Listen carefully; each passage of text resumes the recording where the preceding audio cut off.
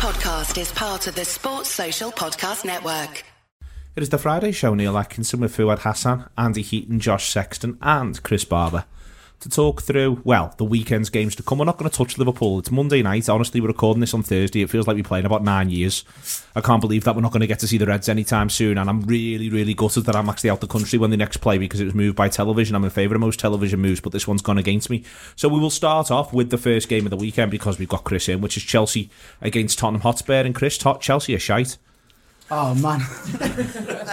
It's come as a shock to me because I was convinced you were good and it transpires you're shite. The thing you got to remember is when the season started, I'd say the bar was low. Do you remember when West Brom were the low bar and every time you lost to West Brom, someone got sacked? Yeah. We were like the West Brom. I thought our bar was pretty low in terms of like, I'd have taken a relegation battle for the idea of it. But I was sort of thinking, yeah, but what if England's greatest ever midfielder, Frank Lampard, what if he actually does something special? And then the season started, and I was like, this is actually oddly enjoyable because we're not in that race, but we're slightly north of the bar, and at worst we're quite naive and nervous, but at best it's oddly enjoyable. And like, despite some completely like flaccid performances in a lot of matches, namely at home, we're still. It's mad how you're fourth. Oh, it's great because we're still in. That's what I mean. There's still a lot of open doors, like fourth place. We're still in the Champions League. Still the cup. FA Cup's still alive. We got knocked out by United in the League Cup, but it happens. But like I said, so there's still.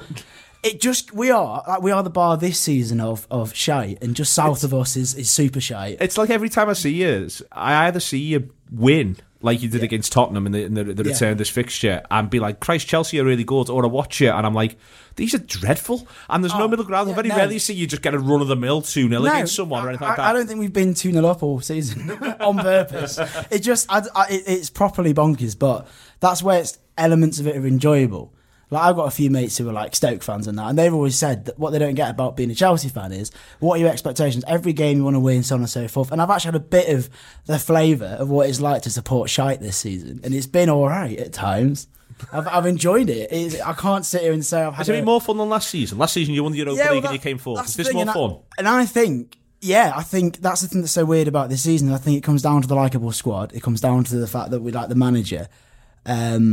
But you compare that to last season, even the fact that he's still playing Kante where Sarri did, but apparently it's all right now. It is interesting, isn't it? Because going into this season, you sort of had Chelsea as this sort of package, as Chris just said there, which has got the exciting team, the young manager, and you almost felt like the expectation was off, and they were doing really well up until the transfer ban gets lifted, and all of a sudden now they can make transfers and they have to operate like a normal club. It seemed to have all gone wrong from there. It's just been less of an adventure. It's I mean the game against United, yes, there's other VAR stuff, but ultimately you're just not very good. And I was watching it going, they're going to come alive in a minute, and maybe if the Giroud goal would have stood, I think you might have gone on and got a 2-2 or something like that. Yeah, maybe. But I was just watching it thinking, it's really strange because this to me felt like you beat United, you knocked them out the race for top four, it affords you losing, dropping some more points in a couple of weeks when you go to Bournemouth and do something mad, and yet even there it still doesn't come off. Has it just been poor at home all season? So the United game for me is an indication of how the problems at the club are still there, and I think it's a bit boring when people talk about how badly top clubs are ran. But lads, this is going to be boring, right? Because we are ran in the weirdest way. Like, for example, we were quite good for a while at identifying who was dipping and getting someone in, like the SCN Makelele sort of conversation. Check to Courtois. But then since sort of Costa and Courtois, like Courtois spent his whole last season showing his bits to Madrid, basically, Atletico Madrid. And then on 2 days before transfer window closes, we absolutely splash 80-odd million on Kepa, who I think is a really good keeper. He's a young keeper. He could well be our keeper for a long time. But we're now playing a 38-year-old man called Willie. And that's meant to be progress in terms of the season goes. And we've spent years signing mediocrity like Ross Barkley, like Drinkwater, and just sort of not bringing in players who are coming in and kicking anyone up the arse. So you've still got players like Willian, who I think is amazing, but he's walking into that starting 11 every week, and you could argue he probably shouldn't be. So there is. It feels like that Chelsea's changed a lot. Probably around the time we got Mourinho back was when it really started to like crumble. And United showed that because we lose a striker who probably shouldn't be starting as much as he is in Tammy Abraham. He's not yet. He's decent, but he's not yet warranting of that much loyalty. and there's just no one behind him. No wonder he's starting, because training must just be weird for him. Because he just does what he wants, and he's like, yes, Mitchie's just doing handstands in the background, and just having a great time. Which is fine. I love Mitchie, and Giroud's gorgeous. So it's fine, but it could be better. It could be better at football. Yeah. They seem like, Andy, this game coming up is absolutely huge. It's arguably the biggest game of the weekend, in that Leicester versus Man City's got a lot going on, but it doesn't feel as though whatever the result is, it's going to have that much ramifications and that knock-on effect to what happens next. Chelsea are 4th, Tottenham are 5th. Tottenham are going to Chelsea's gaff, albeit with no forwards. We find ourselves in a situation where ultimately, if Tottenham were to beat Chelsea, you would feel as though this is the point where it begins to be a bit of a crunch moment for Chelsea, and they've suddenly got their eye on what's happening in Switzerland. Oh, you mean this race for the top 5? That one. Yeah, that one. If it becomes a thing. Yeah, when it becomes a thing, but more on that later. No, I think if anything, it's a weird one. I'm kind of with you. It's almost as if Lampard started too well. And he kind of thought, all right, okay, this brave new world. I mean, the old Alan Hansen, you don't win anything with kids, but it was exciting. And it was kind of like, oh, you know what, maybe like not spending, that was the narrative on it, maybe they're not spending the money. Yeah, certainly. Has done them good because there's a focus, and then they couldn't spend money and didn't anyway. And it just seems to have all gone a little bit on top of it. I don't know, they seem to lack leaders. I don't know what it's like outside looking at it. It's I mean, I thought it was a really brave move letting David Luiz go.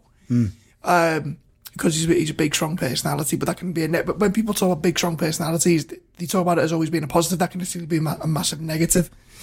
And I think the way it's gone for him at Arsenal's kind of been testament to that. But that's kind of left a vacuum. And when the going was good and they had momentum, it was all fine. But then when it started to stutter a little bit, I think they've struggled. I mean, you tell me, there doesn't seem to be anyone there. I completely agree. And for me, the first indication was last year's League Cup final, when I still think Kepa was in the right. He should have stayed on the pitch. He was clearly wasting time trying to get to pens. But why is X many senior pros, including on the bench in Zola, why are they letting a 21-year-old scream at a 70-year-old from 100 metres? What benefit? What does that look like? Why is Aspilicueta not wandering over at least to have a conversation? All he said after the game was, I was too far away. Well, your legs is presumably operational, so and you use them. And the David Luiz thing's interesting, because I think Lampard basically told him what the score was and said, you can do what you want with this information, you can stay or you can go. And you're right, we haven't got that leadership. And I think our captain, similar to at the time I thought with your captain, where it was a captain of convenience, of who was left when a big captain left. That was too many lefts, but with fine. And he's not really stepped up to it, bar the fact he's consistent with his performances. So what I'm curious about, and I've never really spoken to a Chelsea fan about this. Probably it's just, again, outside perceptions could be. We have meetings. Wrong. I can invite you along. You're all right. You're fine. But this culture of you said yourself with Kepa's basically shouting down Sarri, and there just seems to be in this culture for the last 15 years of the Chelsea being ran by the dressing room. So you had John Terry, Frank Lampard, and they'd force managers out, and it was basically the whole thing was, the players would just stop playing because they know that they'd outlast whoever the current incumbent was at the time. So you flip that around, and now you got Frank Lampard, who was part of that power core in the Chelsea dressing room, now bearing the brunt of that, but the other way. Yeah, and I think we're a very limp team in that regard. I've always thought about that. You said the last 15 years. I personally think the two managers who fell foulest to that were Scolari and AVB, who have both not done a great deal in terms of as managers, and they're the two that were really, I would say, hounded out. I would say the rest harnessed that arrogance in the dressing room. I'll give you a specific example. So you're told by people who know him that Rafa was given the Chelsea job to basically completely to basically not march Terry out, but basically retire John Terry. And Lampard and then but within a couple of weeks, it's clear that isn't going to happen because the crowd are absolutely against him, and the promises that he was made, that he got, and the power he was promised was just wasn't there. And I'm slightly more level-headed than a lot of Chelsea fans. Rafa's one of my favourite managers of the last decade because of what he managed to do transitionally. But you're absolutely right, and I do think that comes down to the relationship with those players with the fans, because John Terry knew he could just chuck out a little interview, post something on Instagram, and he'd be the person getting clapped onto the pitch. He could literally say, I do not like this manager, I'm not listening to him, and no one would bat an eyelid simply because. And that's where the personnel were the problem, and they were the difference. In other clubs where that sort of thing happened, where the wrong man was put in a job, in some people's opinion, doesn't mean it's the right opinion. But that culture is absolutely there, and that culture has almost completely now left us with what feels at times like a sixth form common room with a few people who've had to resit some years. Do you know what I mean? That's what it feels like.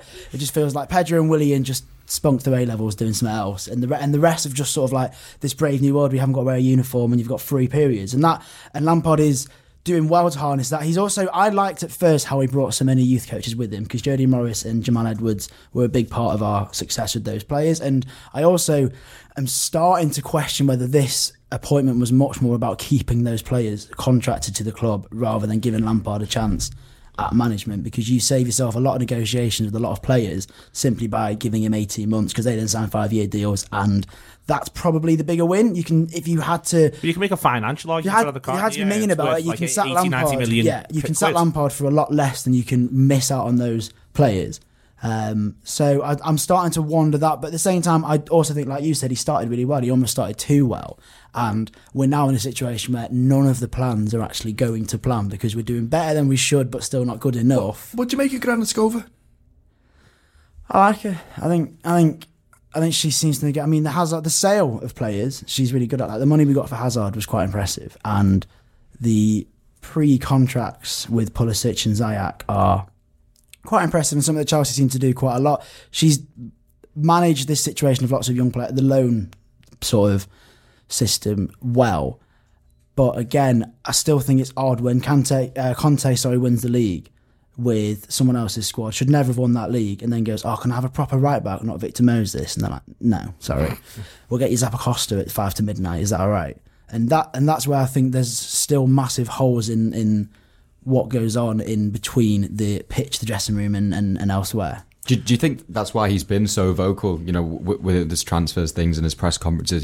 He's not been shy to say that we are kind of we are shy, we are kind of lacking an attacker. We, probably don't have the numbers that we need to compete on this sort of level. And I guess Europe's always there still, and Bayern Munich is a big tie. Absolutely. And with the young team, I don't know. To me, it'd be quite an exciting tie, even though you're probably not favourites going into it. 100%. I'm really looking forward to it. And I think that comes into what Andy said about Lampard also knows how to get the fans to, it's the same problem, but in a different set of clothes. He's now in a suit, not a kit. He still knows if he says things, the fans, Lampard could probably play Kante at left back and get away with it for a couple of seasons, because he knows what he means to the club. We've been crying out for a bit of identity since the board decided to put in Benitez, which the fans just felt was the sort of antithesis of what they wanted. Idiots. But I think the Bayern Munich tie for that, and that's what I'm saying with this season's exciting, because I'm actually going to see us against a really good side, and I'm looking forward to that. The run of games, so sometimes I think this is what, I've always said, Chris, one of the things that you want from football is to still feel like things are alive in February, and say what you want. It might not have been great. It might be played 26, 41 points on the board and a goal difference of 7, but the flip side is that you've got to look forward to, across the next 2 weeks, Tottenham at home in the Premier League, which is a massive game. Bayern Munich at home in the Champions League, massive game. Then a bit of a rest away at Bournemouth, and then Liverpool at home in the FA Cup. And that's always part of what you want as a football supporter, is to feel as February turns to March, I'm really looking forward to my football. Yeah, completely. And again, part of the excitement there is, part of the young squad is the inconsistencies you're going to get. So we could win 2 of those, we could lose 3 of them, or an away result in Munich would be anything. So it would be, obviously, it would be brilliant, not anything. I didn't mean that. So it's a sort of football, like I said, football to look forward to. It's not like, because there's nothing worse when you're inconsistent than Burnley away, because you're like, oh shit, this could be like one of those moments when nothing else happens for the weekend, and all you think about all week is the fact that Chris Wood scored a brace. But the fact is that we're going home to Spurs and Mourinho, so that'll be a bit tasty. Nice Champions League tie away, which you then come in home to afterwards, which is always the preferred way to play it. And then, like I said, hopefully carry it into Bournemouth, and then Leicester, and just actual big exciting matches. And also part of this season has been, for me, and I have to keep reminding myself, it's also seeing who's actually worth backing, including the manager. Is Abraham worth it? Because what we're going to have is, now the ban is lifted, we're going to have a lot of money, because we sold 120 million last year. And then some. We're going to have obvious holes in our squad. So I've said it before, and if you are Jadon Sancho and you're looking for a new club, and Willian goes, there's a spot right there for you with a manager who's playing young English players. Doesn't mean there's no fact in that. It's just, if you want to be logical, then that's what this project this season can provide, is the gaps of if you're a keeper, if you're if Kante does look like there's talk of Kante leaving, that means there's centre mids. There's obvious gaps which we can then fill with a lot of money and all the rest of it. So it's not going to work. I know this feels like an interrogation. It's fine. The swinging light bulb doesn't help. But. Is there a world in which Arrizabalaga goes in the summer? Because I don't quite get with him. I can see what he's got and I can see why he was popular in Spain. But I don't quite see him improving in the Premier League, especially in a team that sets up the way that you set up.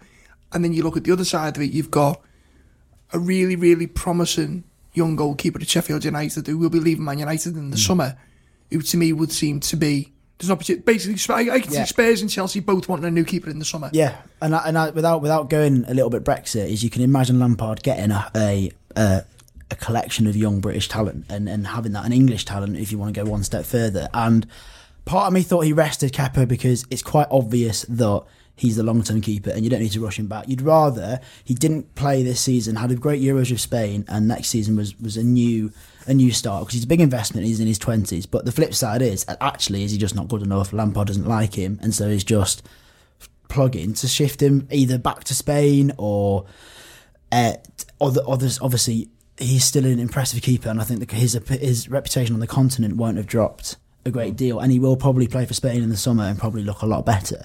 And then again, that's where the interesting thing of the transfer kitty and the gaps come into play, because you are Dean Henderson, you are thinking, well, I can go and stand behind Harry Maguire and not see the sun. He's not going to go back to Man United. Or exactly. Or I can go and play for Chelsea and have a completely brand new life. Obviously, moving to London.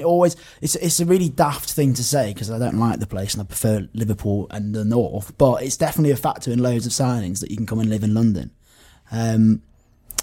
Yep. So I think that like I said, that's where this season, if you want to be at the beginning, I was saying at worst, I'll know the gaps. We'll know if Hudson-Odoi was worth that contract. We'll know so on and so forth. And completely agree. Tottenham flew out to find themselves in a situation where they're dropping like flies, and the manager is being himself, which is to be very, very frank about his squad, to the point of downright insulting, and is very much doing what I'm meant to do with these bums at the moment. That will change if he starts doing things with these bums. It'll become, look what I've done with these bums. But that is his attitude and outlook. Exactly, yeah. I think if he does get a result this weekend, it's all about him, isn't it? Pulling off the result rather than the group of players he has. And look, we've seen it with him time and time again, haven't we? He's kind of already one step ahead. Throwing in the mind games, I guess, if you want to call it that, early on. And yeah, this time he does really have issues. I think it's pretty clear to see. He does have profound issues, doesn't he? But he is also the gobshite who cried wolf. Yeah, exactly, yeah. Mitch changed his issues now on the pitch as well as just in his hotel room. Yeah. Yeah, I think the new haircut doesn't help either. It makes him look even more like a moaning kind of old man almost. Yeah. It's one, Josh, where I'm just surprised it's almost got to the point that it's got to, where they're so light, Tottenham, and I do think that this is part of Pochettino's general question, which is that we just don't feel like we've got enough players.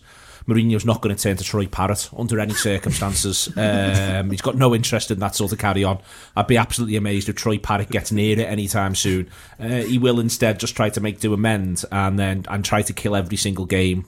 Maybe play through the lines a little bit more, which was a piece I read today, but that's what we're going to get from him. It's interesting though, isn't it? Because you can almost make it comparable to Chelsea's situation and the sort of the blooding of their youngsters, because it felt like at the start of the season Chelsea just sort of threw all them in at once and goes to the fans, well, this is what you wanted for so long. You wanted to see these young players. You've got them. Yes, you can have all of them now. So I wonder whether Tottenham should just get to a stage where they just sort of do that. They go, look, we've got loads of injuries. We've got a few lads who are sort of on the way out. If you look at Eriksen and maybe Vertonghen and the likes of them, obviously Eriksen's already gone now, but a few of them players who may be moving on, and they just say, look, we'll bring through the young lads through them, because that Tanganga who played against us, he looks like he's sort of settled into their squad now and things like that. So I do just wonder whether, and Mourinho's not going to be the manager to do it, he never sort of would be, but I wonder whether Tottenham will benefit from a situation where it's a manager who's got a bit of a project, a manager who's a bit younger, will spend a bit more time at the club, will not just live in a hotel room, might actually settle into the area he's living in and things like that, and you know, blood in them youngsters and sort of give Tottenham fans a bit of that excitement, because that's what it feels like they're missing. It feels like they spent so long under the Pochettino project that it sort of lost some of its excitement and some of its purpose almost. They are missing that, Josh, but what I would say is that if Mourinho coming into this game at the weekend, the one thing you don't want to do is lose. You're looking at the table and you can make all the noises you want, but realistically your worst case scenario if you get a point is that you're 1 point off fourth, and that is that will do for now. You probably retain your position in 5th, and I think that the way in which this will finish, whether it's top 4 or top 5, will come down to a lot of sides that basically who can navigate their way through the rest of a really inconsistent season best. I think Mourinho will probably back himself at that with a full squad, but I think he'll probably back himself at it anyway. I think he'd back himself going into this game because he knows how he can set up his teams, and I think he knows that Chelsea are almost a one-dimensional team. They're not a team who sort of tend to change their shape or their style. They've only got one real way of playing under Frank Lampard, and Mourinho will look at his side and think, well, actually, there's a few different ways I've got to play in here, and look, it's not my ideal solution. It's not going to win us every game, but you mentioned that Tottenham are dropping like flies, but actually their recent league results aren't really that bad going into this. So I think Mourinho would go into it with confidence. He'd sort of know that he can sort of drum that crowd up into a frenzy as well, because it's a derby and because of his sort of past with Chelsea and things like that. So I think this has got all the makings of almost one of them Mourinho classics in a way. I think it's interesting because I think one thing Lampard's done is he's changed it a lot in the middle of games, quite like irrationally. And I wouldn't be surprised if this is the week when he changed it from the off and goes for like 2 up top and tries to surprise Mourinho, because it's one of them things where he'll be expecting Mourinho to surprise him, and it's going to be one of those really weird like stakeout almost like. But at the same time, it could be quite a sort of flaccid affair, a bit like table football without the final bar, because it could just be a really nitty-gritty, grubby 0-0. I think if I take my bias away from it, I think it's Mourinho's to lose. I think he really is probably going into this thinking he'll get in the faces. He might even, like you said, draft in a few of his own young players, but I think it will be an aggressive... It'll be style over substance, and that style will be kick 'em and shout at them. Wasn't Jose a little bit snooty about Lampard as well? Yeah, they're ending, because obviously Lampard then signed for New York City and then went on loan to Man City, and I don't think they ended on as good a terms as him and tunnel hogger John Terry ended on. And I think also Lampard has quite clearly said that there's a lot of Chelsea players who no longer play for Chelsea and are now winning lots of titles, not going to mention any, and now winning loads of titles in Champions Leagues for other clubs, and most of those left under Mourinho. And I think Lampard would much rather have had a midfield of De Bruyne, Salah and Lukaku to deal with.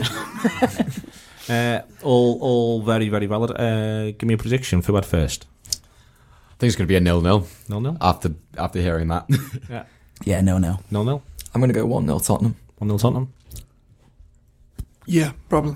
1-0 Tottenham? Yeah. Okay. I'm going Olivier Giroud to make the difference, which does nobody any favours. Late top-off celebration. Yeah, top-off celebration. 83rd minute. Olivier Giroud either 1-0 or 2-1 for Chelsea. Yeah. Looking absolutely fantastic. And both managers have their heads in their hands. We will move over and talk to Emily Broben about Manchester City right now. Joined by Emily Broben to talk about Manchester City. We'll start off talking about the game against West Ham United, move into a little bit of a Peel-based chat, and then shift ourselves over to looking ahead to Leicester. It actually felt like a bit of a night where Manchester City wanted to play some football, to be honest with you. Emily wanted to just sort of not think about all the other stuff. You could see it in Guardiola constantly urging them on the sidelines. They were determined to knock the ball about and just play, I think. Is that fair? Yeah, completely. And I think it was a really good game to get ourselves back into it, because we haven't played for a while. Obviously, that game was the rearranged fixture. But credit to West Ham in the first half. They really defended really well, and they thwarted a lot of everything that we threw at them. Declan Rice, obviously, for me, he was their outstanding player, and what a talent he is. And he'll surely be looking to move on if they get relegated. I like West Ham, got a lot of respect for them and the fans. Then they did pretty well in the first half, but it did seem quite a stroll for us in the end. I don't think I'm wrong in saying that. It's one where, again, you forget that every now and again, and I think he's played especially well at home this season, the sheer quality of De Bruyne. He's when he switches it on, he's one of the best players in the country, if not the best player in the country. He just absolutely can do anything he needs to with the ball, with reference to forwards. On the other hand, there will be a bit of frustration, I think, from the manager that Jesus is a little blunt at the moment in front of goal, because when he's got players like De Bruyne behind him, he gets so many opportunities to stick the ball in the back of the net. Yeah, and I've been speaking about this today on Twitter with a few people with Jesus. Big fan of his. And I think the problem with Jesus is that he struggles because Aguero is just so good. A lot of City fans tend to compare him to Aguero, which I know isn't fair. His positioning, his movements, he finds all the right positions. He gets himself right in the right spot in front of goal, and he'll miss. Now, if that's Aguero, you're thinking he'll bury that every time, and that's the problem that we have, because he gets himself, he finds the space, he works so hard, he's done all the hard work. And last night, yeah, he just, there was a few misses where you're thinking, oh, that was Serge, you'd be burying it. So he's kind of up against it in that respect, but he's very much a confidence player as well. When he's confident, he flies and he just bangs them in fun. His head tends to drop, and I do think that he feels the weight of having Aguero next to him sometimes, and I think he struggled last night. I think we saw that. Is there something around the question on De Bruyne that this season he's come back in really, really strong? Has he disrupted a couple of other City players, or is this just a little bit of nonsense? You know, I don't think, for instance, for the last 3 months, Sterling's been the player he was prior to the injury. I don't think that Bernardo Silva in particular has had anywhere near the season he had last season, where I thought he actually had a really good shout to be player of the year, full stop. But De Bruyne has been tremendous. Do you think it's knocked those players out of rhythm, or do you think that would have just happened anyway because they put so much into the last 18 months? Yeah, De Bruyne, I didn't think had his best game as well last night, and he was man of the match. So that just tells you that the standard that De Bruyne is competing with himself. Sterling, totally agree. Since everything that happened with the England saga, he has not been the same player. I'm not blaming that, but it just seems coincidental that since that incident, we've just not seen anything like the standard that he himself again has set himself, which is a shame, because I'm a massive fan of Sterling, and he's just been phenomenal for City. But I'm not going to bail out on him. I'm not like that. I'm just going to keep persisting. Pep's been doing that as well, where other City fans have been scratching their heads and saying, why is he persisting so much with Sterling? You know, he needs a break. Well, at the moment, he's kind of got a break unwillingly with his hamstring injury, but hopefully he'll come back and we might see a bit of form. And Bernardo, again, yeah, last season, completely phenomenal. And then since then, we've seen a bit of a drop from him. But Bernardo's admitted, he's come out and said, we're not at the same standard this season. And he thinks that it has taken its toll on them physically and mentally the past couple of seasons, particularly last season, and how fraught that title race was. Maybe it should, maybe it shouldn't, but they are only human at the end of the day. But I mean, you guys have just been phenomenal this season, and we've been inconsistent. You've just got to be honest. The other big thing that's broken since we last did this show, full stop, really, is the thing around the ban. Now we've dealt with it in a couple of different ways. The first question really is whether or not, and you know, almost on a spiritual level, whether or not Manchester City supporters feel that there should be rules around spending. Last night there was the chant of "we'll spend what we want." Is that genuinely, I think that, you know, to almost before getting into, or even if we do get into the specifics of this, do you think that Manchester City supporters think there should be limits on spending, or that there shouldn't be? I think the frustrating thing from my point of view is that clubs have always spent what they've wanted before FFP came in. So you've had all the successes with Liverpool, with United. You know, Blackburn won the league that year with Jack Walker. I know that's on a smaller scale. Leicester, Chelsea, Abramovich, the amount he spent is phenomenal.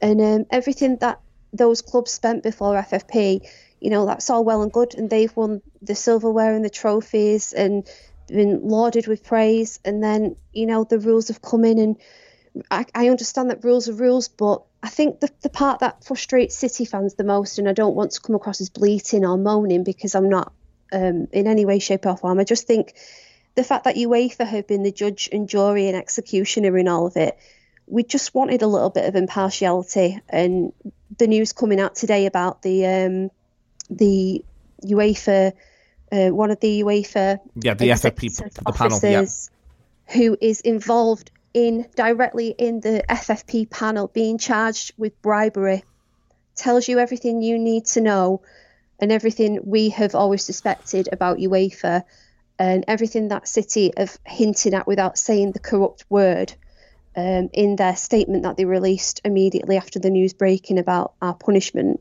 We just want a fair trial of it. If we're guilty, I'll hold my hands up and say, you know what, we'll take it on the chin, we move on. But I would like to just see a little bit of balance and impartiality with the appeal, and I'd like to see what comes out from that, because, you know, hopefully we'll have the answers. I mean, the fact is that we're all football fans at the end of the day. We've chosen to support a football club. We don't choose who the owners are.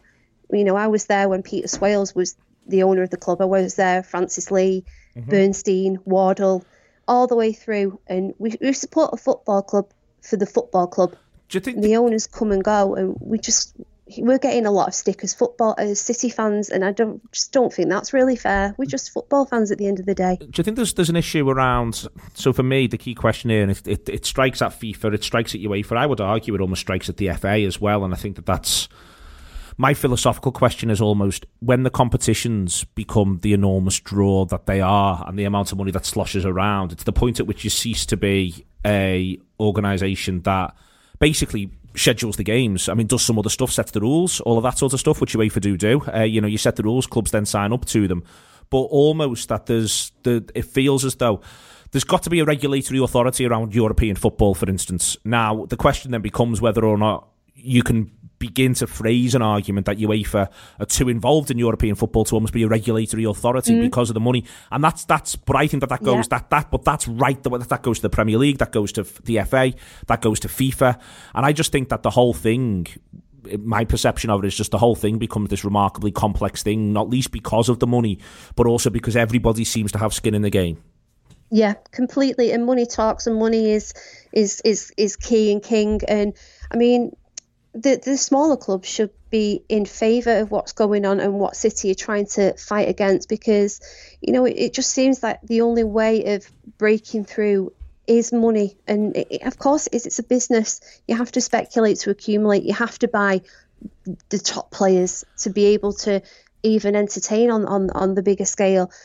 What just makes me a little bit upset is the reaction of other fans. It just leaves a really bitter taste in the mouth, and I just think that I just feel like we were just a bit unfairly done by. But yeah, how are any other clubs ever going to compete really on that scale if you don't spend money and you don't have those players to be able to get into the Champions League? The flip side for me, though, Emily, then becomes when I say about a crisis of football governance, I, for instance, don't think, and this is a personal view, obviously, but I don't think that representatives of sovereign states should effectively de facto be able to buy football clubs.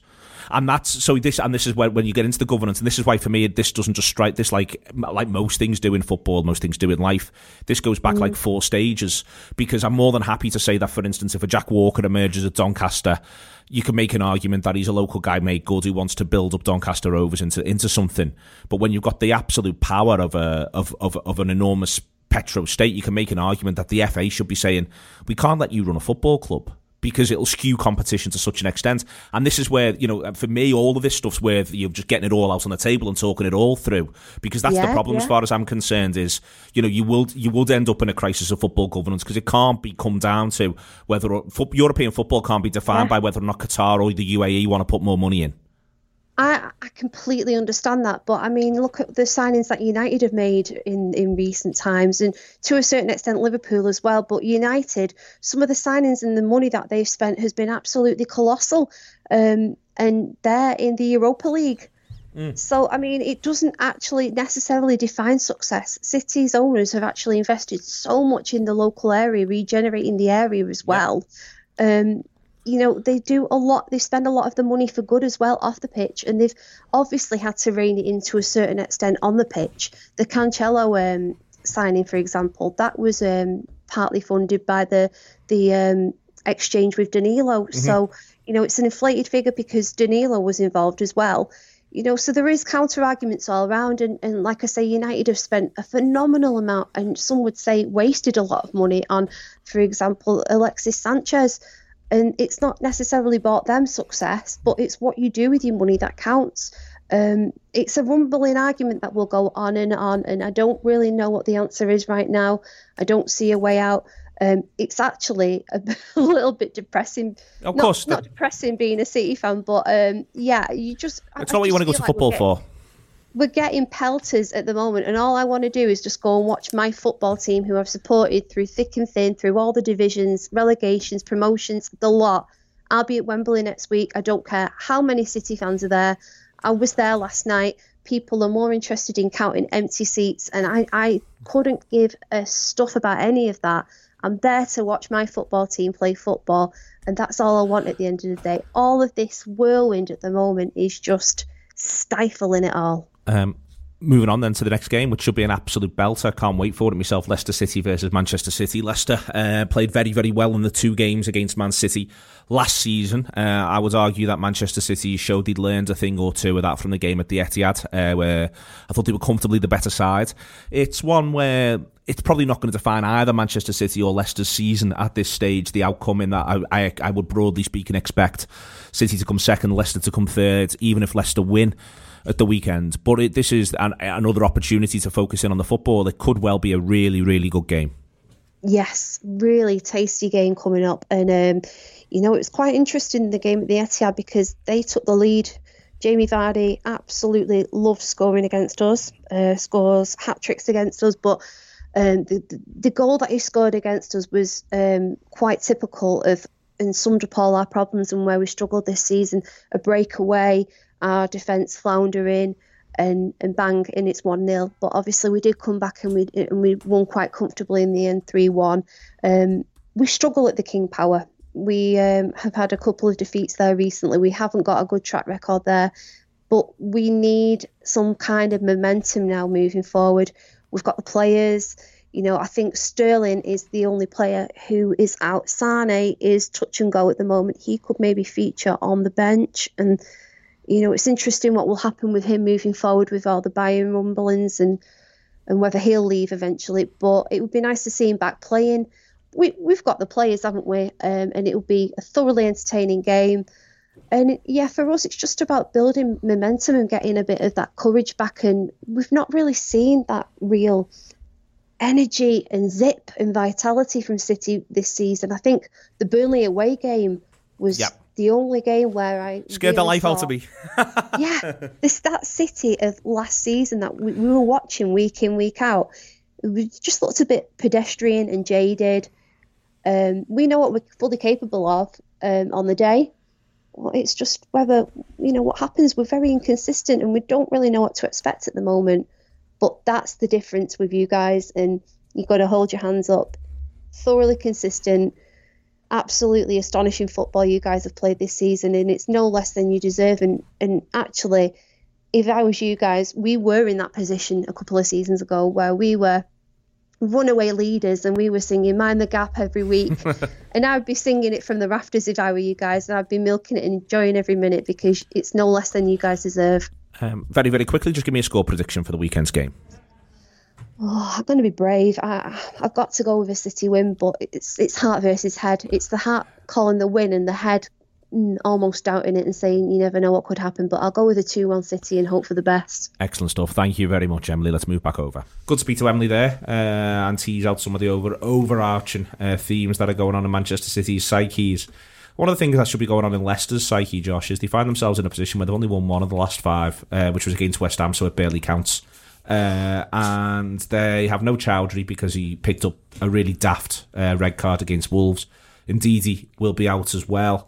Indeed he will, yes. And we find ourselves in this situation where a squad that hasn't quite been paper thin, but has been able to focus in on games due to no European distractions, actually finds where it is a tiny little bit thin being exposed.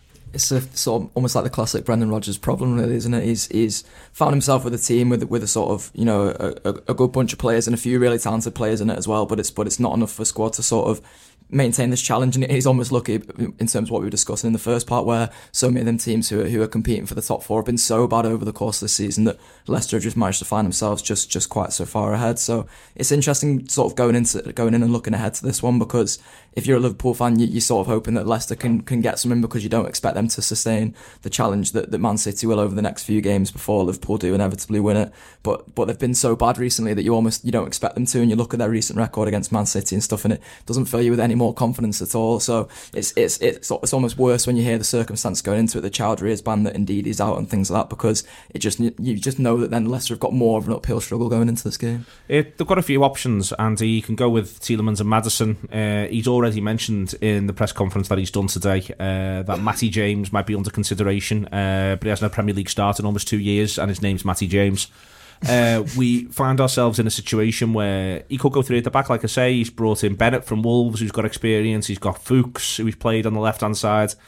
Or and if he does that, he ends up just with Tielemans and Maddison as a centre midfield too. My point is here, I can't work out whether or not Manchester City are the sort of team it's actually acceptable to be really lightweight in midfield against, or the team you really don't want to be lightweight in midfield against. What do you think it is? Oh, well, he's missing some wonderful technicians, isn't he? No, I really fancy Leicester, and I'll tell you why, because they're just exactly the team that have been beating City and tripping City up all summer. Just they've been a basket case City. They're either really, really good or getting themselves into all kinds of bother. I think it's just one of them where if they can, I've seen Schmeichel's been bullish about it today on the BBC, funnily enough. Yeah. If they can keep them out for 10, 15, City will start doing their own heads in. And then you look at play, it just screams like, it's mad because you can't predict these things, but if you see a narrative coming, and you mentioned James Maddison. Yeah. And it just screams of a game that Maddison will do something ridiculous and look really good in. There's some parts of the Man City question / Leicester question here is that you can almost make an argument, because it'd mostly be Wilf and Didi running around not quite getting to the ball anyway, Chris. You might as well, thank you very much. Honestly, we'll flog that one to death. You might as well have a situation where almost play Maddison at the base of midfield and say, well, you'll look after it. You'll keep it, you'll pass it well, you'll go round someone, you'll be able to hold it up when we need you. Do you know what I mean? It's mad, it seems almost counterintuitive, but if you did it tactically, you go, that's interesting. Yeah, completely. I think City are now that side where last season you were worrying about them, what they can do. Now you're so more, like Andy said, thinking about what they maybe can't do. And I don't really like James Maddison. And I think I don't like him because this is exactly the sort of game, and he's amazing because he's absolutely Hollywood, isn't he? He's blockbuster. I just think this is, like you said, the sort of game when you could sit him in that position and he'll have that memorable performance at home to City, and he'll pull strings and run the show, and Rodri will be spinning and so on and so forth. It's also the sort of game when you could, a bit like the Wolves away, where you could see like an early red card for City, Smith Daft or whatever, and I just think it could be calamitous, but at the same time, I don't think Leicester are actually as good as they are appearing to be in the first half. I think Rodgers is quite a stubborn manager too. I don't think he'd do anything quite like we've flirted with the idea of him doing. I think he'll probably just try and carry on doing what he thinks they do well, and whether City will get frustrated as little as 10 or 15, I'm not sure, but it'd be interesting to see if he does completely mix it up, because that would be the match you want to see. So the funny thing with Rodgers is, we know from Liverpool, and this can work for him or absolutely horrifically against him. When he thinks he's on telly, he's kind of like a referee when they're on the telly, they change it up. With it being a big game, he has got form for doing something completely fucking batshit. Like you look at it and go, I have no idea what, and then you go, that was brilliant. Yeah, completely. And then other times you're like, but that's exactly as mental as what I thought it was going to be. But you can see him going through at the back, getting Pereira and Chilwell to sort of do your doggies, do your lines. Don't worry too much about tracking back, and then just having Tielemans and Maddison in there behind like Harvey Barnes and Vardy, just sort of like punishing as best they can.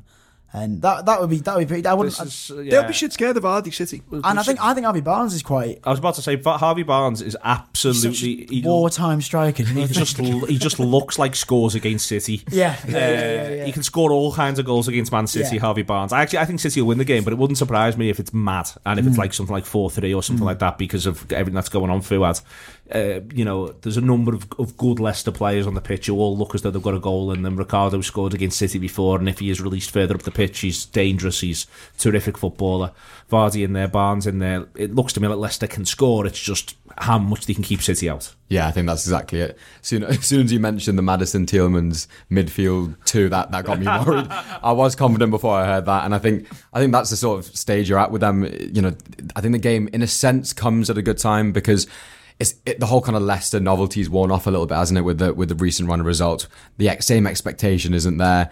They're kind of a little bit human again, a bit more towards their level, and I think that might do them a little bit of a favour, because they're going to go into this, City are riled up from everything that's been happening. You see how the players have been coming out and speaking, how the managers have been coming out and speaking, and regardless of what anyone says, that's going to be in their heads, I think, whether it's the league or Champions League. So I think, this is one where Brendan, pulls something out the bag.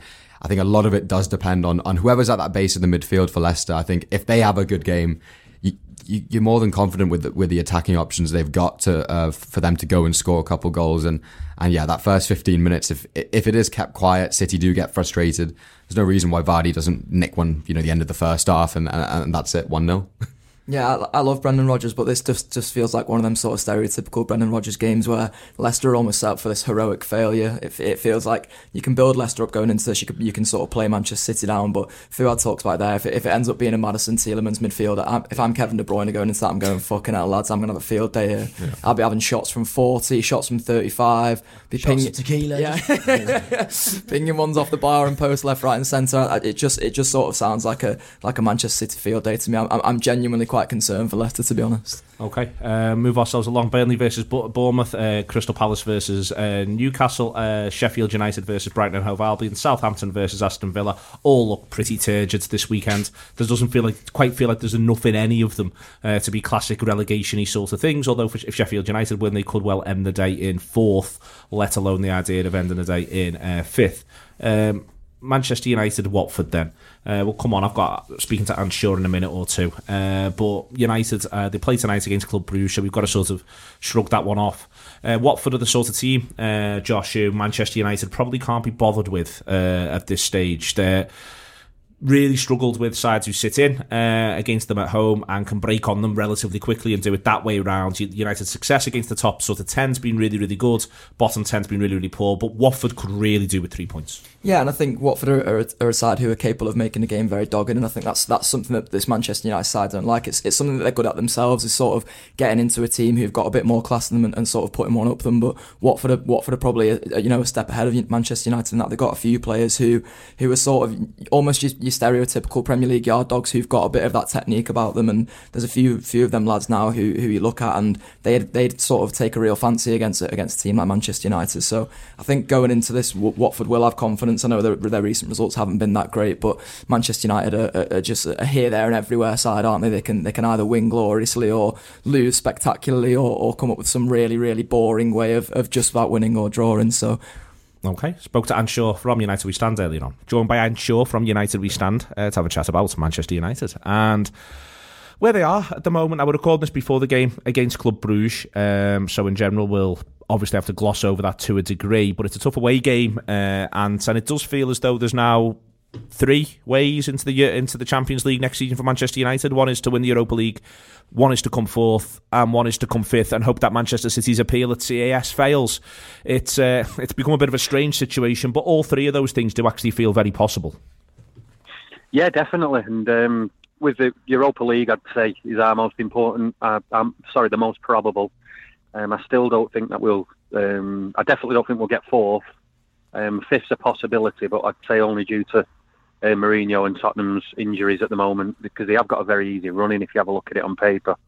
In comparison, United have still got a fair few really difficult games to play against the top 10. But funnily enough, that's normally who we play well against. Well, it is. I mean, I saw the game against Chelsea on Monday night, and the way this side just seems to find it so much easier to play in games like that than games against the bottom half still remains not a mystery as such, in that, it doesn't take a lot to analyse it and work out why, but it's not what you're used to seeing from Manchester United, and it's also just not what you're in general used to seeing from any side in the top 6 to 8, how much the struggle is on one hand and how more straightforward those games are on the other.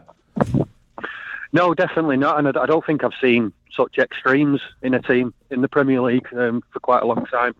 So I think the way we're doing it at the moment is those teams tend to come onto us a bit more and open up a bit at the back, so it helps us out. With Fernandes now, I think the hope is that he can help unlock a few defences that defend deep against us. But at the same time, I'd bring it back to what I've been saying all season. I think we're really daft to sell a penalty box striker without bringing one in. We've brought in Ighalo now, which is just, it all feels a bit left field, all feels a bit crackers. Does the Ighalo thing, I mean, listen, it's better to have someone than not a lot of the time, and it's only for a few months, but does the Ighalo thing sort of make United supporters worry about the running of the club? Because it's mad that's where Manchester United ended up looking in January. Yeah, I think you've got to start worrying about it, but at the same time, I have been quite impressed with how we've identified signings. And rather than going buying somebody for the sake of it, we have actually took our time and got the right person. And, you know, I seem to remember when Liverpool had Klopp for a while at first, they got Stephen Colker, was it? Yeah, that's a good comparison. A 6-month loan deal. Yeah. And, you know, sometimes you just need a body in, and United are that short. But that's sort of what I've been complaining about all season. You know, I don't have an issue with who we're buying and the time we're taking to buy them.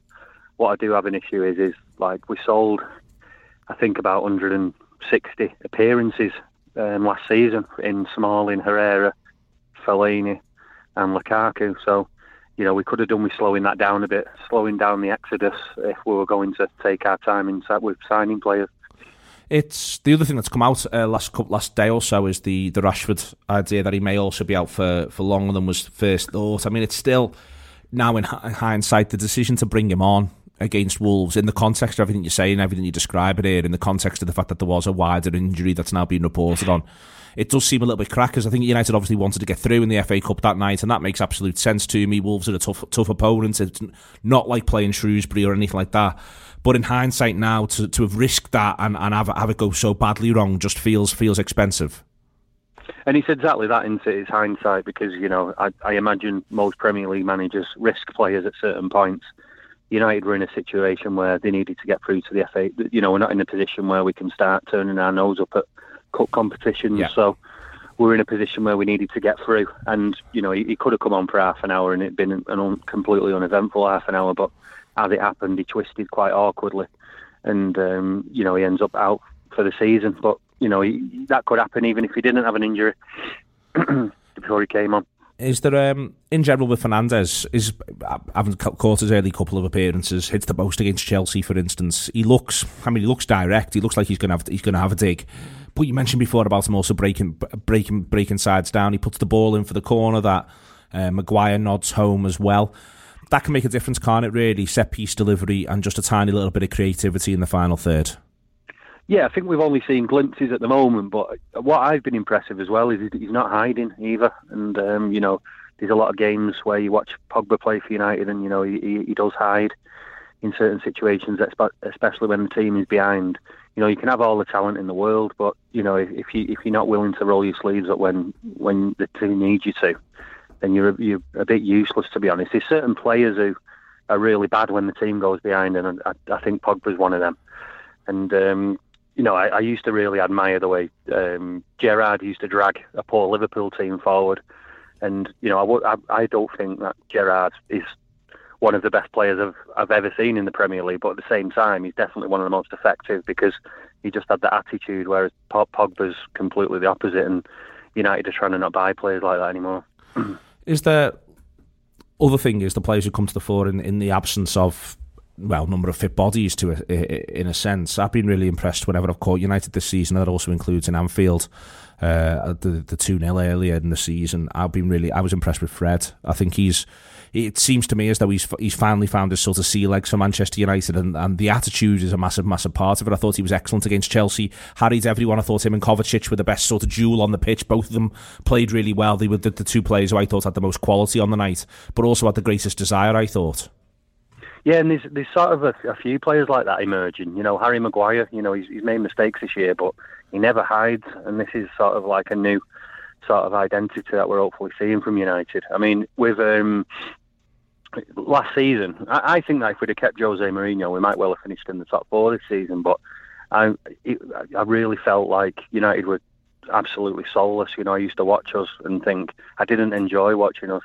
And this time, although we still have the bad games where we don't turn up in terms of ability, you know, I do think that in terms of attitude, we are getting there, and you can see a lot of personalities emerging in the team. I was really impressed with how they celebrated the goal the other night, just for example. You know, you can tell it means a lot to them, rather than just, you know, Romelu Lukaku or Pogba breezing off to the corner flag or whatever on their own.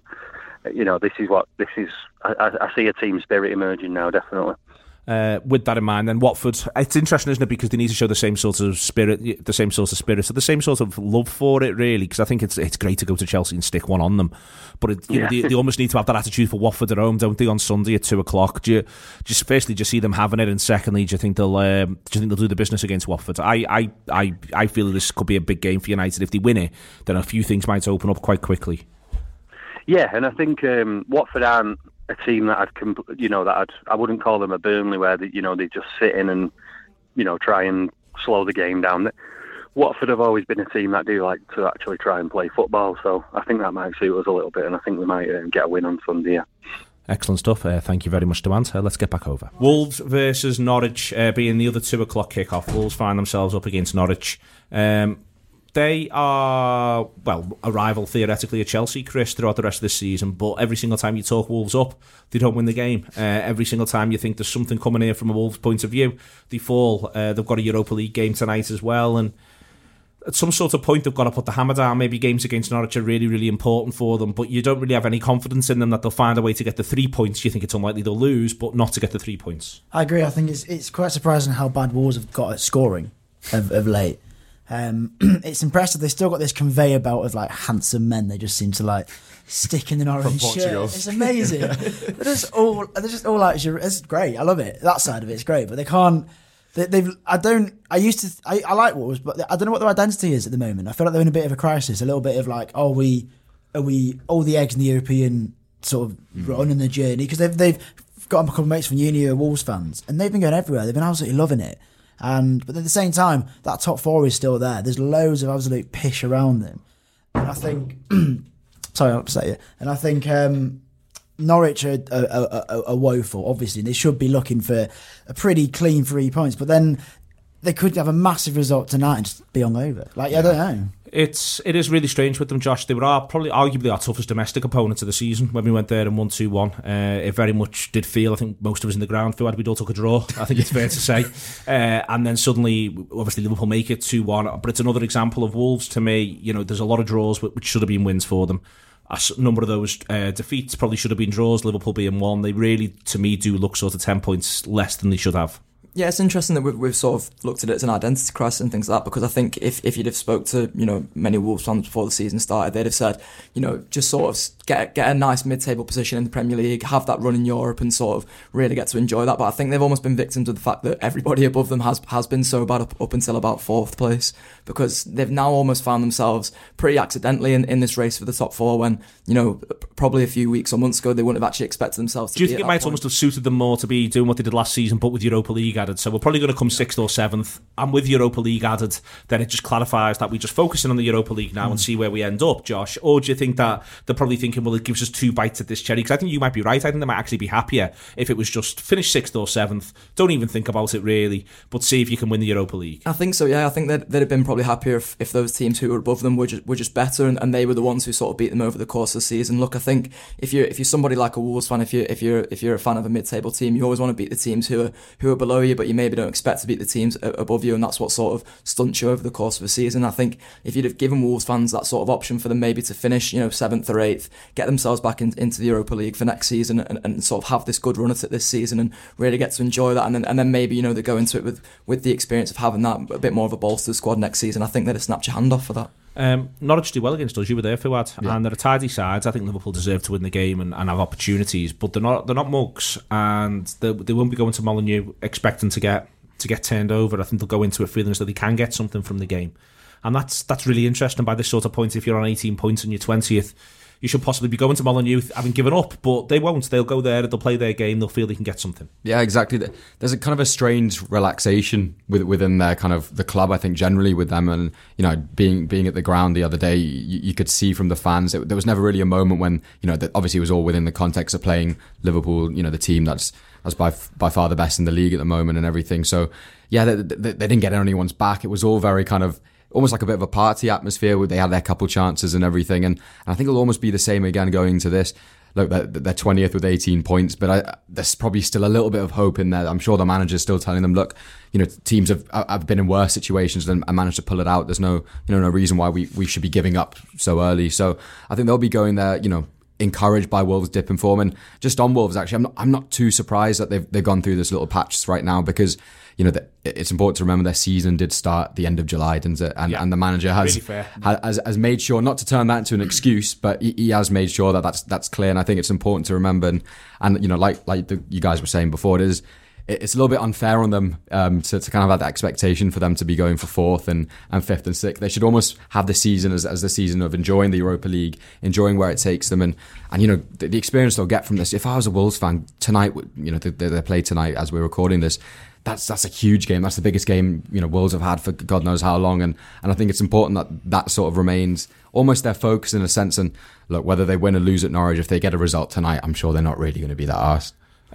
There's something else, which is that at some sort of point, the knock-on effect of the small squad will take effect at Wolves. Maybe it is part of what's happened. Maybe it's part of what we're all getting to watch. But they are Thursday to Sunday again. And yeah, these are all right, Thursday to Sunday at the start of the season. But it is going to be a little bit different now, isn't it, for Wolves, Chris? Knockout football does play differently. Whilst they've got some experience in that side, as a collective, they still don't really know the reality of Europa League Thursdays leading to Premier League Sundays when it's all on the line in the last 32, the last 16. Yeah, certainly. And there's a thing about European football, I always think the last 20 minutes feels really long, no matter what the score is. Always that 70s and 90s. I don't know what it is, and I think that's exhausting for a start.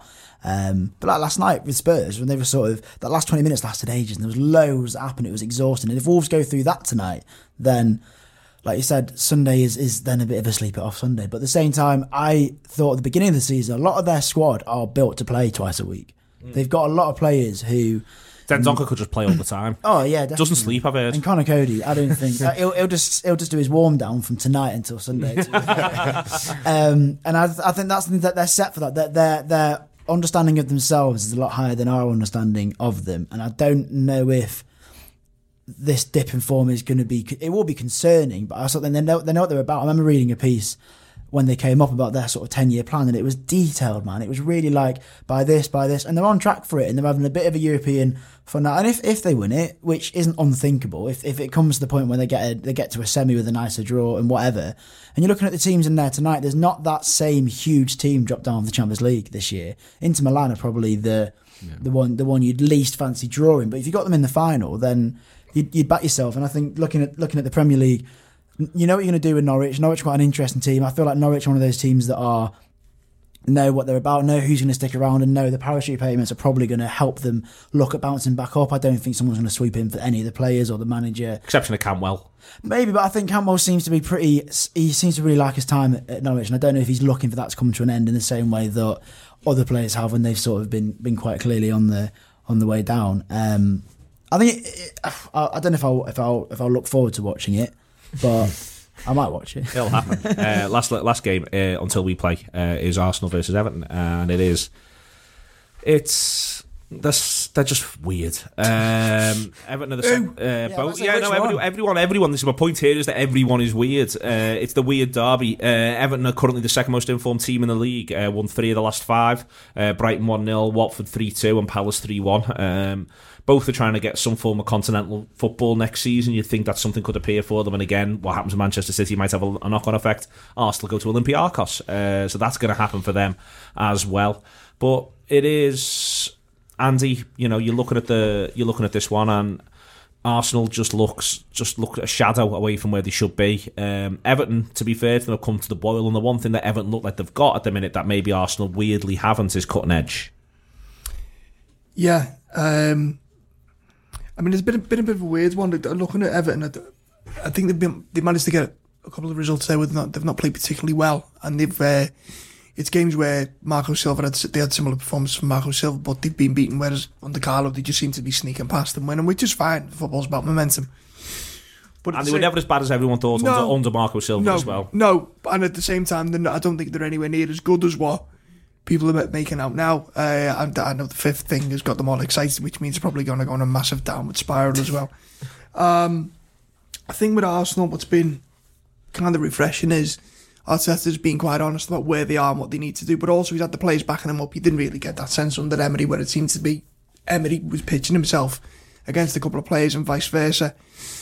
And I just think that Arsenal at some point, they're not going to suddenly become magnificent overnight, but there will be a penny drop performance. And I think against Everton, especially with the tails up, because we all know the best time to play Everton, Neil, is when they fancy it. Is when they fancy it a little bit. And this could be it. So yeah, no, I think it might be one of those games where they end up licking the wounds a little bit. There's a lot of talk of Everton, as I said before, cutting edge, Josh, but I think one of the things that's worked for them across the last 4, 5, 6 games has partially been the opponents, but they've been giving away fewer chances, bar the late madness against Newcastle.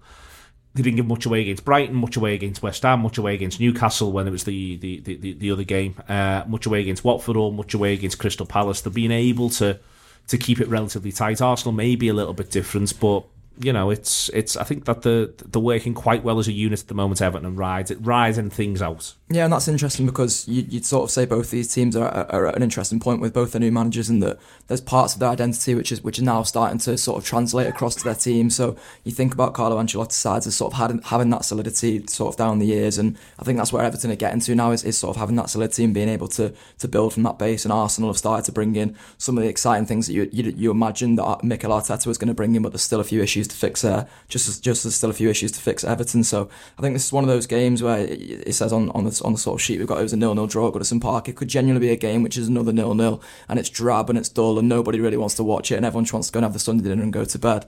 But it could be a game where, you know, there's 7 or 8 goals. It could be a game where it's sort of all over the place, and you see these two teams who are trying to establish identities just completely slugging it out. So I think it's going to be a potentially exciting one, to be fair. Chris, it's one where, as I say, this probably won't have a knock-on effect to Chelsea, although you never know, by the end of the season Everton have got some momentum up. But you just sort of feel as though these are two sides who are maybe going to end up playing this season out, and therefore I always think, well, why not enjoy ourselves a little bit more? But I don't know if Sunday will be enjoyable. I don't know if it'll be a real sort of searching of the soul for both sets of both players and supporters. So I agree. Like I think I agree with most of what you said. That they're both weird. Like it's quite an emo dart. It's like MCR versus You Me at 6. It's two teams that like to scream, "You don't understand me, stay out of my room" at people. Like it's two teams that, like I said, want to be on that upward, but actually get much more vocal about when it's going a little bit south for them. And I think Evertonians definitely prefer it when it's shit. Exactly. I mean, they're pretty emo, and Arsenal fans are also pretty emo because everyone thinks you don't understand us. That's why we wear long gloves. It's just odd. They're an odd set. They're an odd set of teams, and I think neither team, both fan base would be looking forward to this, thinking, yeah, we're gonna absolutely fucking have him, and then both will be 5-0 down at half time somehow, and they'll both be like, yeah, fucking right. And I think it's got Richarlison written all over it. I think Richarlison will do something because Arsenal defenders hate being bullied, and he's a. Do you think he's the best player on the pitch before it kicks off? Given the likelihood of both sides, I do have a soft spot for a lot of Everton's players at current. I like especially him. I think he's really decent. He reminds me of a lot of players who Chelsea would have brought in the past. In that he wants to be not liked. Like I used to love just watching Diego Costa all the time because he'd just pinch players' arses, and sometimes he'd kick him, and sometimes it'd be for a joke. Sometimes it'd be like, "No, I don't like you." And I think Richarlison is all elbows and big heads and things like that. And I think, yeah, I'd say in terms of, I'm expecting the most from him when it kicks off. I think it's really interesting, this Fuad. You know, Arsenal spent 80 million on Pepe, and when there was the link for Richarlison, I think it's the first show I've done since that happened, or certainly when I've got to talk about him. When there was the link for Richarlison from Barcelona, and it was 80 million quid, and there were loads and loads of snide pricks on the internet all went, fucking hell, that must be wrong. What are Barcelona doing? What are Everton doing? Who's got that one wrong, etc., etc. Well, Arsenal bought Pepe, and Richarlison's been a lot better at football than Pepe this season, and Arsenal paid 80 million for Pepe. So I was just left looking at it going, honestly, I think that Richarlison is certainly, as Chris phrases it, the most dangerous footballer on the pitch when Arsenal and Everton kick off, and that's a pitch with Pepe or Aubameyang, whoever the fuck Eddie Nketiah is. All of this is for me, Richarlison could be the game's defining force. Definitely, and I think he was the one really, you know, even during the last few months of Silva where, you could see that there was still a player there who had a little bit of confidence, who had, he still had that kind of desire. And I think that's something with him that's been really good, throughout his time, even at Watford. He's always had that edge about him. And like you mentioned with Diego Costa, it's a little bit of a different style of it, isn't it? It's kind of, he uses that raw pace. He's got the strength. He's brilliant in the air for someone I didn't really expect him to have that in his locker. And I think, just going back to the actual game is quite interesting, because I think both managers had just sort of announced they were joining the clubs when they played each other last.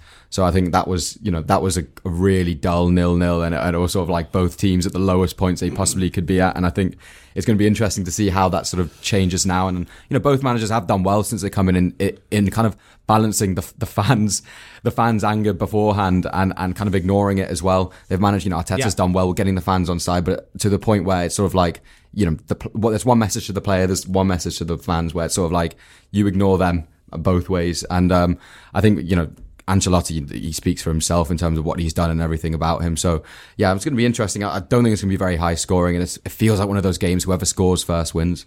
Just on Richarlison, then quick, can we talk about the social media thing earlier in the week? Go on. The Liver Birds thing. Oh, it was wild, wasn't it? It's not his fault, that, to be fair to him, but it was wild. Like, Prue. No, but what? So it's like, bird makes the noise. Prue. If you imagine you're Richarlison and your phone goes off. Yeah, with you 100%. Like, what? Do you know what I mean? What? Whose fucking idea? Number one, whose idea was it? Number two, once you've decided to do this absolutely fucking bonkers thing, who did you give it to? The work experience kid? Who's cleared it? And after that, who's fucking... It's clear. I've never seen anything like it in my entire... I'd love it if Richarlison whacked a transfer a question off the back of it. Yeah, I think it's more like that he went to Crockett's Park and just chinned a chicken. I wonder what the bad ideas were in that meeting, because they obviously had a big chat at the table. What ideas did they say no to? All ideas welcome. This explains my position on ideas. Did someone lose a bet? There's something just like tumbleweeds, and those things are bad ideas. Someone just say something. Yeah. I've got one thing. I went silent. Yeah. I sometimes say in Anfield rap meetings, but then get a look from someone that is such a thing as bad ideas. I've been very clear. We're throwing some ideas around, but there is such a thing as bad ideas. Usually followed by a bad idea. The only thing I can think of is a Farhad's lad is on work experience, and he's interested in a little bit more than that as well. Yeah, and he's only interested in graphic design and social media memes and all that, and no one's got the balls to go. You can't do this. Pickford's due one as well. He always is. It's the third video of him as a bird. So it's the third Sunday of the month, and we all know the third Sunday of the month. Pickford. I mean, in the same way, I do let them know the Blues. In the same way that I have talked Richarlison up since he played for Watford, to be quite honest with you, and slaughtered Pickford. History's going to prove me right on all counts. I'm really looking forward to Pickford being at fault for England going out in the Euros, and that being the end of his career. That is on the cards, ladies and gentlemen. There's no shadow of a doubt about that. Everton, team with no midfield, going to Arsenal. Sigurdsson and Delph, wow, in the middle of the park for them. What's the score going to be, Josh? I'm going to verge on the side of excitement. I think if Arsenal start Martinelli in particular, it's going to be a good advert for young Brazilian lads, because him and Richarlison will just be absolutely running the show on that pitch. So I'll go off the basis that they will start him, and I'll go 2-2. 2-2, Chris? Desmond as well, 2-2. Yeah. Easy. 2-1, I think. 2-1. Arsenal 4-0. Oh, loves an Everton defeat, Andy Heaton. Lives for it. Thank you very much. It's been great. Thanks a lot to Ant. Thanks a lot to Emily, and to Chris, to Fuad, to Josh, and to Andy. It's been your Friday show. Sports Social Podcast Network.